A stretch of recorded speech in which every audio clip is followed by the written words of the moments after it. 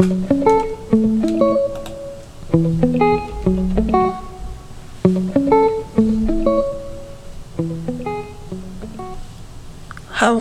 and welcome back to Black AF 365.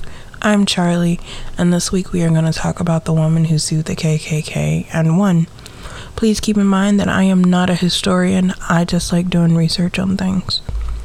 Beulah Mae Donald was an African-American woman who successfully sued the Ku Klux Klan after her son Michael Donald was lynched. Donald was born in 1919 or 1920 in Delisle, Mississippi, to Marion Gregory, a worker in a sawmill, and Mary Gregory, a laundress. The youngest child in a family of 8 children, she helped her family and was raised as a devout member of the Southern Baptist Convention.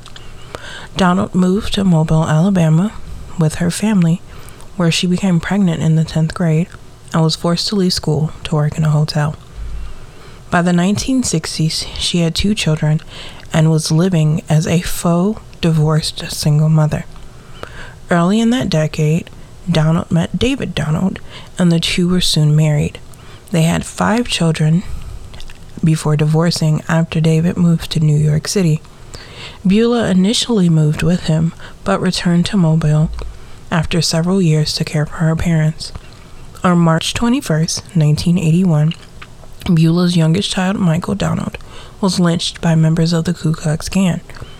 He was beaten and choked, had his throat slit, and was hanged from a tree. While some authorities initially argued that his killing was not connected to the KKK and may have instead been motivated by a drug deal or an affair, Donald disagreed and set out to clear Michael's name. When the investigation stalled in the summer of 1981, protests were organized to urge its continuation. 2 years later, 2 men were convicted of murdering Michael. After the lynching, Beulah was approached by a lawyer working for the Southern Poverty Law Center, Morris Dees, who suggested suing the KKK. Donald agreed and became part of a lawsuit which was filed in her name in 1984. It targeted Unit 900 of the KKK, which was considered one of the largest and most violent of the group. Dees later described Beulah's involvement as critical to the case. Donald refused to settle for $1 million and pushed for a full trial. During the trials following her son's death, Beulah opposed the death penalty and told a Klansman, "I do forgive you. From the day I found out who you all was, I asked God to take care of you, and He has." On February 12, 1987, after 6 years, a $7 million judgment was passed in her favor by an all-white jury. Unit 900 was forced to file for bankruptcy, and by November 1987, Donald had received none of the money.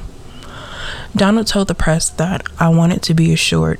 I wasn't even thinking about the money. If I hadn't got a cent, it wouldn't have mattered. I wanted to know how and why they did it." Donald's attorney, Michael Figures, said that she represented the rock on which all of this was ultimately built. Miss, an American liberal feminism magazine co-founded in 1972, named her one of the 1987 Women of the Year, and Essence magazine gave her an award the following year. She received a Candace Award in 1988. Donald died of natural causes on September 17, 1988, in a Mobile hospital. The lawsuit was the first time that the KKK was held financially liable for actions that its members have taken. When she died, Donald had no will, and 2 of her daughters oversaw her estate. That's all for this week, guys. Thank you so much for listening. This has been Black AF 365 with Charlie. We'll see you guys next week.